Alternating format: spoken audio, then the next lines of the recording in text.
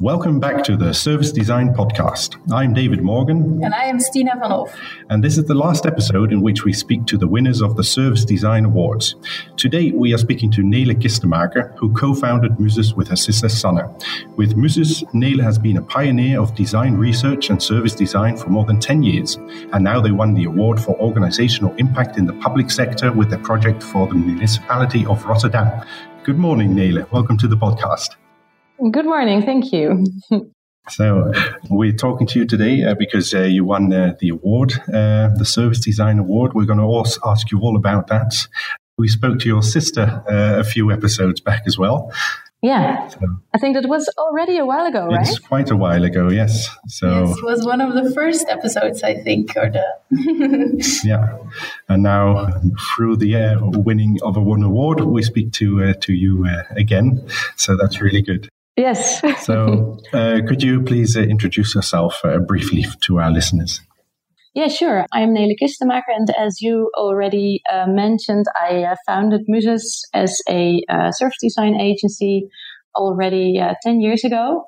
And, well, we are all actually technical product designers at Muzus, but at the moment we are very much focused on social projects, for example, municipalities, and we love to create an impact there with our analysis and exploration and design. Yes, I remember I also had a course of Sanne when I was studying at the University of Delft about context mapping, and I think you also used this method in the project. So I'm very curious about that later on. But maybe first for our listeners, can you tell us a little bit more about the project you won the award for? Yeah, a few years back already, we came into contact with a project leader at the municipality of Rotterdam, and they faced this huge challenge of issuing a tender for all of the target group transports in the municipality. There has been a bit of a shift in the Netherlands where some of the social services where they first used to be like national government related, then became municipality related. So in this case, the municipality of Rotterdam faced this tender in which they had about 35,000 people making use of a service, but they didn't really know who these people were. So they had to actually buy new services from transport providers without knowing who the clients actually were that were using these services. So when we explained a little bit about how we explore the world of specific user groups, this project leader got really enthusiastic because he thought that's exactly what I need. Because at this point, this target group was divided into under what law do you have the right to use this transport. But what he really wanted, what he was looking for was, what are the needs of these people? Who are the people that are actually in the bus every day? And what do they think? What do they feel? What do they want from the transport, the routes, the other people in the bus, the planning, the driver, etc.? So somewhere back in 2015, I think we had this really great match on what we could do for them. And we started this project. Actually, without knowing what it would eventually, how big it would become. Yeah, because that's really nice. That really happened. Because at first we had no clue what target group transport actually was.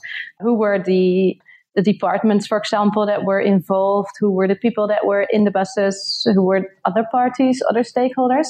So we actually were a bit careful at the start and said, well, of course, we would like to explore this with you, but maybe we should start with like a phase 0 of finding out what it exactly is that we're talking about, because we had no clue how to approach this, quite big.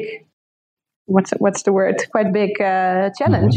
Yeah, I think for many public services, you have to deal with this very broad target audience. Sometimes the target audience is everyone, and I think that's a real big challenge that we definitely run into and are still figuring out how to deal with this. So I think this is going to be very relevant for anybody working in public services to listen to your story today.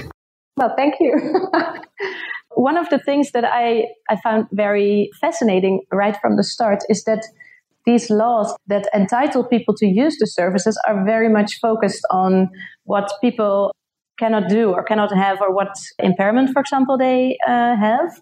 Whereas if you look at mobility and the transport, it's actually very relevant to only look at what people actually need from their mobility. So we try to keep it as far away from what people had as an impairment as possible. But it was really a challenge during the project. Mm-hmm. What I was wondering is that you said that first the service was like the Netherlands, the government was in charge of the service, but then it moved to the cities. Did that mean that different people also had to take care of implementing the service, or was it still the same people who were taking care of the laws and the processes behind it?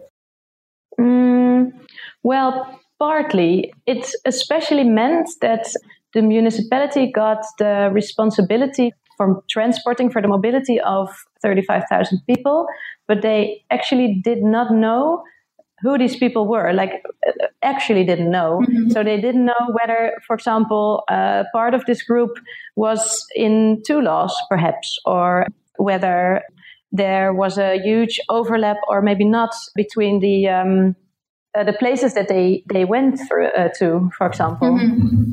So they really didn't have a good grip on who these people actually were, not in terms of needs, but also not in terms of the factual things like age, size, area in the city, goal of the journey, all these things. Okay, so we have this challenge of figuring out who these people are. Could you take us through the process that you went through in this project? Well, first we started to take a closer look at the whole context, like who are the stakeholders, what are the processes, what are the people that are involved, and what do all these abbreviations mean? Because there were so many, and we really had to puzzle also for ourselves, but also between the different departments of the municipality, like who is doing what, who is talking about which users, and where is the doubling also in these user groups. So after we got a bit of an idea of who these people were, what they could do, how we could reach them, for example, in our exploration phase, we made a plan of how to approach this challenge. And the interesting thing was that there were actually two parallel processes. So on the one hand, we were going to investigate the user side of this situation and a bit of the stakeholders, for example, at the transport companies who were the drivers and planners. But at the same time, the municipality was preparing this huge tender for which they used a very innovative procedure also. So they used a tender procedure called in English, I hope I say it correctly, but it's a competitive dialogue, if I'm correct. In Dutch, it's called a concurrentiegerichte dialogue. Okay. For our Dutch listeners. And Belgian ones. There are a couple. Yeah. Which actually meant that they were not going to put their demands for the tender on paper, but that they were going to ask the tendering parties, in this case the transport companies, for example, to come up with the right concepts themselves. Mm. So while we were doing the research, they were preparing this whole process, and eventually we came to this big finale where we had a good grip on what the mobility needs of these 35,000 people were, and then translated this into personas and customer journeys that actually became the base of the tender. So what the municipality then did is putting the tender out in the market, saying, okay, these 4 personas are our clients. These represent or summarize the needs of the people that you as transport companies are going to move from A to B.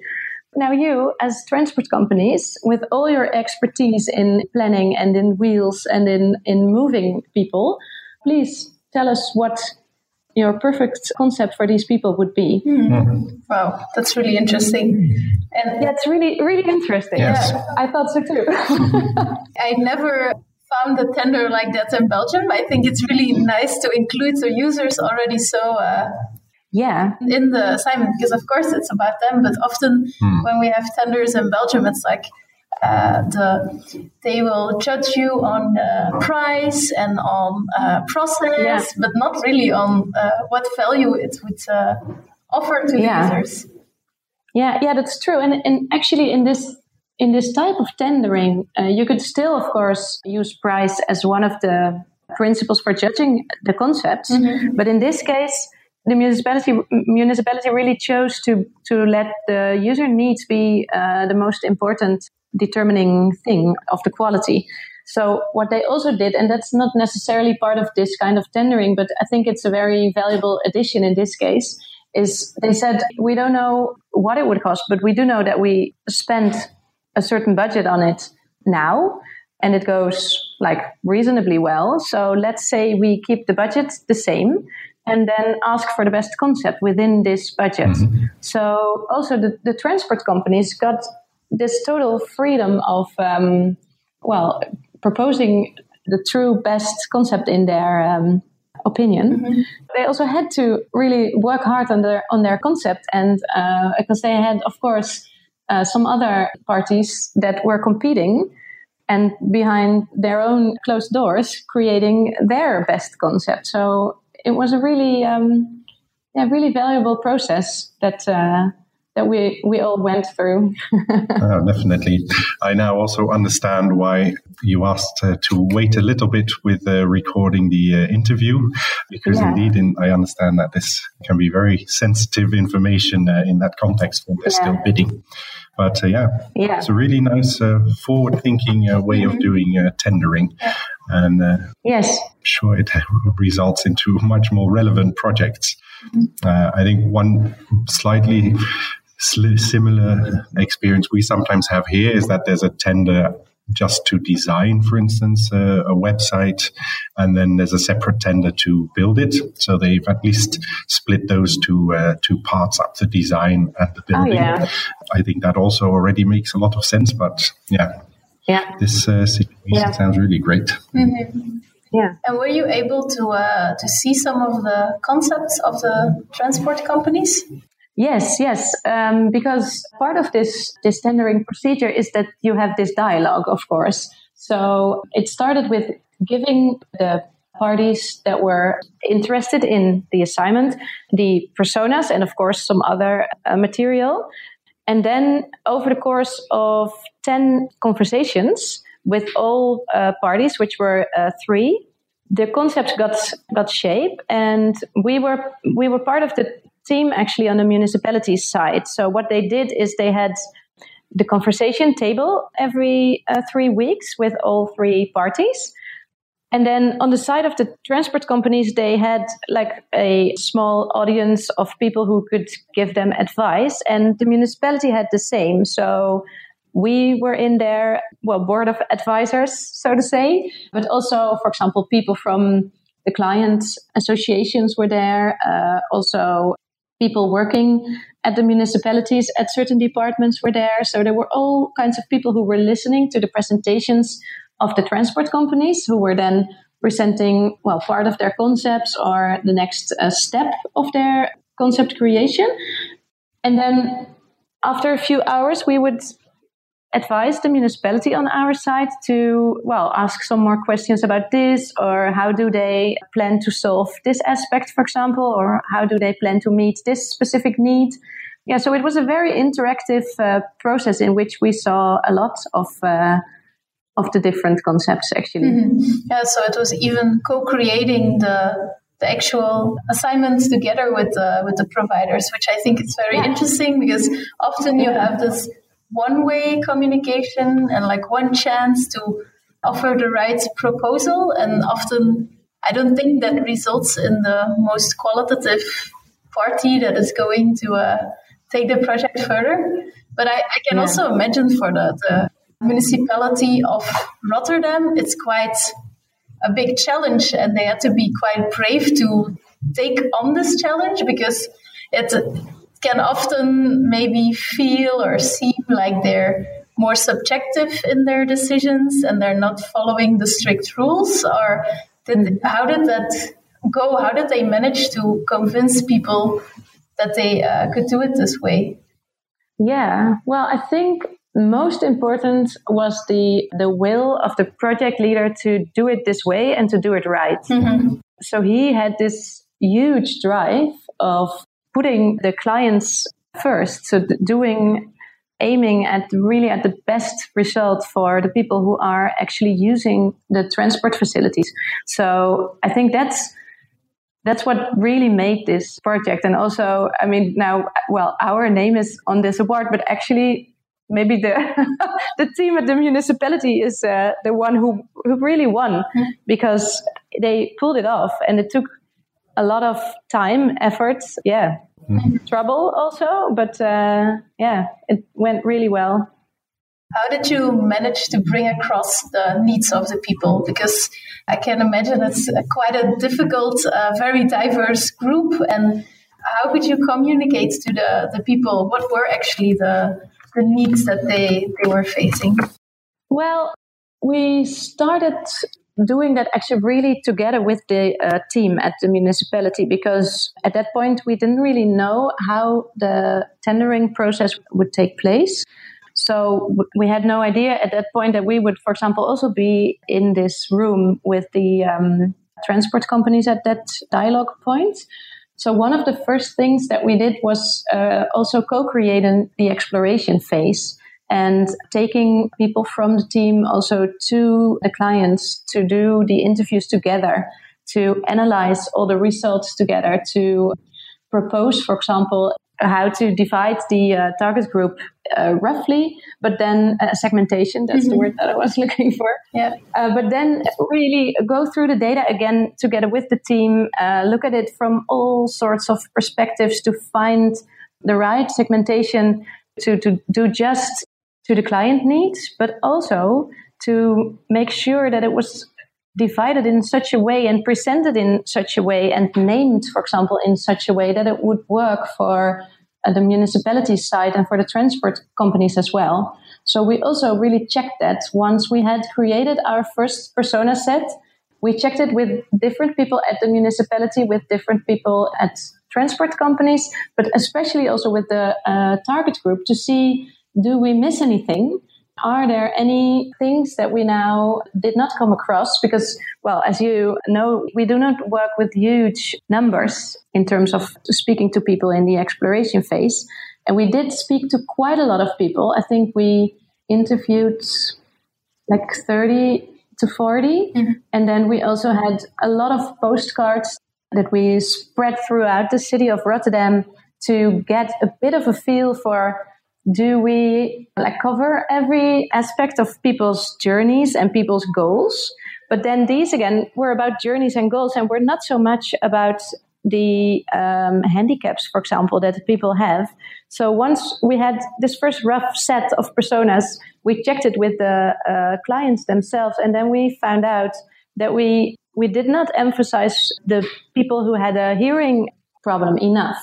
So then we, again, added some details about what people with a hearing impairment specifically need or miss or have to have when they are using these transport services. Mm-hmm.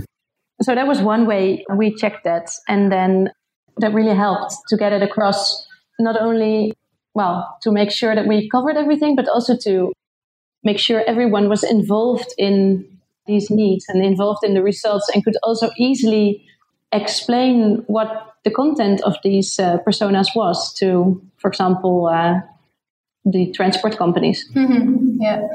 I think I even remember while I was working at Muzus that we were making the postcards, but I don't remember. Yeah. I don't remember what questions were actually on the cards. What was it that you? What questions did you ask those people? On the postcards, we actually asked only two main things. On the one hand, what is an aspect that really makes your journey, like what makes your journey into a success? And on the other hand, what is the thing that really ruins your journey or your day, or is there anything you could say about that? And then we ask some extra questions about where do you go to, who are you, and what kind of aspects does your journey have? So more like the factual things. So we could see what kind of stories would sort of end up on what kind of factual characteristics of the target group. And that gave us a first hunch of where to, go to, what to look for, what to talk about in the actual context mapping interviews that we did later on. I have another very practical question about these postcards. So I understand you sent about 2,500 out. How did you decide where to send these?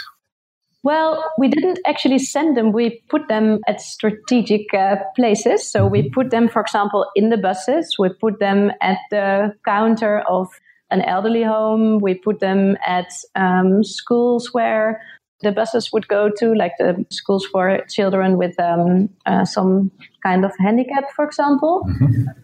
We also shared them with some people at the municipality so they could hand them out to people who were coming, for example, to their counters. So we selected from our stakeholder analysis all sorts of spots where we could put the postcards so that we could have a really wide variety of people filling them out and then sending them back to the municipality and to us. Mm-hmm. And what percentage actually sent it back? Well, we got about 250 cards back, so that's about 10%. Yeah, that's not bad. Not bad at all, I think. No, that's true. Yeah, we were also quite happy with that. Right. It also really helped if you, like your previous question about how did you make sure that everyone was involved and the results got distributed well. Mm-hmm. The number of postcards that we got back also helped to get a bit of a quantitative feel to what we were doing there. Mm-hmm. Mm-hmm. Yeah. So in which phase of this project are you now? What is happening at the moment? No, because a lot is going on actually at the moment. Once we finished this, the awarded project for the municipality of Rotterdam, there was a lot of interest from Amsterdam to look at their target group transport as well, not only towards us, but also towards the team at the municipality of Rotterdam, because they had so much experience in going through a very different, very innovative tendering process. And the municipality of Amsterdam at that point faced the issuing of the tender for specifically the transport to schools for children. So they got both the project leader of Rotterdam and us involved to give them advice on how to approach that, and specifically asked us to also map the needs of the children in the buses. Mm-hmm. In this case, the Amsterdam context, and it was very relevant also to us because something that was actually lacking in the Rotterdam project is that we created this spectrum of mobility needs, and in the high right corner where there's people who have a very high need of punctuality and have a very severe vulnerability, there are especially these kids because they are still minors and they need a lot of support and still need to practice how to handle their impairments, for example. So it's a very specific group from which we already saw that there was actually more exploration needed, not only on the children's side, but also on the side of their parents or the people who were taking care of them. Mm-hmm. So what we then could do in Amsterdam is fully explore that. And there we eventually summarized not only the process that the children go through when they go to school, for example, or to sports, but also how the parents would like to be informed and communicate about the trips, but also about the whole service, at what point they would like to be informed or advised or helped out with taking care of arranging everything, what kind of flexibility, for example, would be needed or relevant for the parents. So it gave a whole lot of extra insights, which was then again very interesting, of course, for the municipality of Rotterdam. So once we then finished an Amsterdam project, specifically for the children and their parents, these two municipalities decided to allow each other to use each other's results and to do a city check on both sets of personas and customer journeys. So we are at this moment looking at what does the Rotterdam persona set do in the municipality of Amsterdam, and if you would put the Amsterdam personas of the children and their parents in Rotterdam, what would be different? Would there be any difference? So yeah, there's a lot going on actually at this moment around this specific project for us. And so all the insights, they were used to choose the right mobility partners as a municipality. But are there other reasons or are there other ways that they are used now to, for example, follow up on implementing the service in a qualitative way? Or how are the data being put into practice? In many different ways, actually. On the one hand, these persona sets are used now to look, for example, also to the technical possibilities. There's, as you probably know, a lot going on around mobility as a service. But for many startups, for example, in that area, it's very much about how to create mobility as a service for a regular person. Mm-hmm. A regular user, like a healthy, that's not the right word, but a very... like a standard user with no special needs. Exactly. Mm-hmm. Yeah, because that's already difficult enough for them because it's a technical issue on the startup side. But on the side of the municipality, it's very relevant to when these new systems and new services are being developed from a technical point of view, to already include the demands, the needs of these very specific target groups in the system. Mm-hmm. Because when you have to do that later on, it costs way more. Well, it's not as efficient. Yeah. So at this point, they are also using our personas and customer journeys to take a good look at how can we make, for example, mobility as a service more inclusive. So it's already a good tool there as well. But also, for example, at the municipality of Amsterdam at this moment, this target group transport to schools is being granted to a specific party. And now we are looking at how to create a feedback system in terms of evaluative user research together with the municipality that also includes the steps that our personas go through. So how can you, for example, create the feedback that daily users give about the system to also enrich the personas and to make sure that they, are still up to date after a while and also really get connected to implementing and carrying out the services. Mm-hmm. Yeah. So I have a very detailed question about the personas, about the pictures you use. I noticed some of the pictures are people from behind. And I was just wondering if that's a very conscious decision or is that just a random coincidence? Yeah, no, it's a conscious decision. It's actually one of the huge discussion points that we had during analysis and creating this set of personas, because Rotterdam, for example, almost any city in the Netherlands and in Western Europe at this moment, I think, is super diverse. So when you talk about these very specific target groups, you're not only talking about what they can or cannot do from a more physical or mental perspective, but there's also a diversity in culture, for example, or in area in the city, which you, on the one hand, cannot deny, but you also cannot emphasize it. So we had a lot of talk about what are the right names for these people, what are the right pictures? Can we even put pictures of a single person on the cover of this persona? Mm-hmm. So they were also renamed, I think, like 6 to 10 times. Okay. Let's go for names. No, let's go for descriptions. No, I think we should do names and there were always good reasons for all of the options. So yeah. Mm-hmm. But I think it's nice that you still have a picture, even though it's from the back. I think it still adds a lot of context, because what you often see then as people put icons, for example, but it has such a different meaning and it makes it less personal. Dehumanizes. Yeah. I agree. But it is, especially when you talk about people with a specific handicap, it's very difficult. For example, the persona Guus, who is in a electric wheelchair on the picture.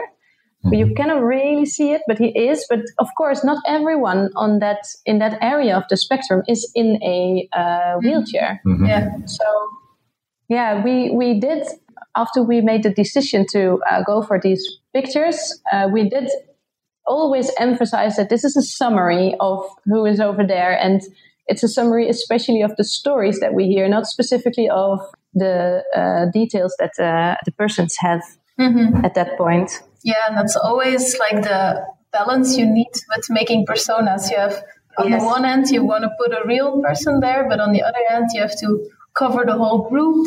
And for some reason, this indeed also in our project, it always ends up in some sort of discussion, like it shouldn't be that specific because then we leave this one out. But on the other hand, you should make it specific because otherwise it doesn't create the empathy that you want. So it's we have a similar discussion with clients often. But I think it's done really well here. It's thank you. I see there is a lot of thought behind it. Laugh and a lot of discussion. Yes, exactly. That's important too. If you look back at the process you already went through, is there something you would have done totally different that you would have liked to improve? Well, I should have thought about this one before. I do think, but it's impossible to change, but I do think that it would create better transport purely from a client perspective if transport companies would be even more involved. But since we have this system of issuing tenders, that's almost impossible. But I think that would make it better to kind of co-create even more such a service as municipality plus designers plus expert, for example, from the transport side.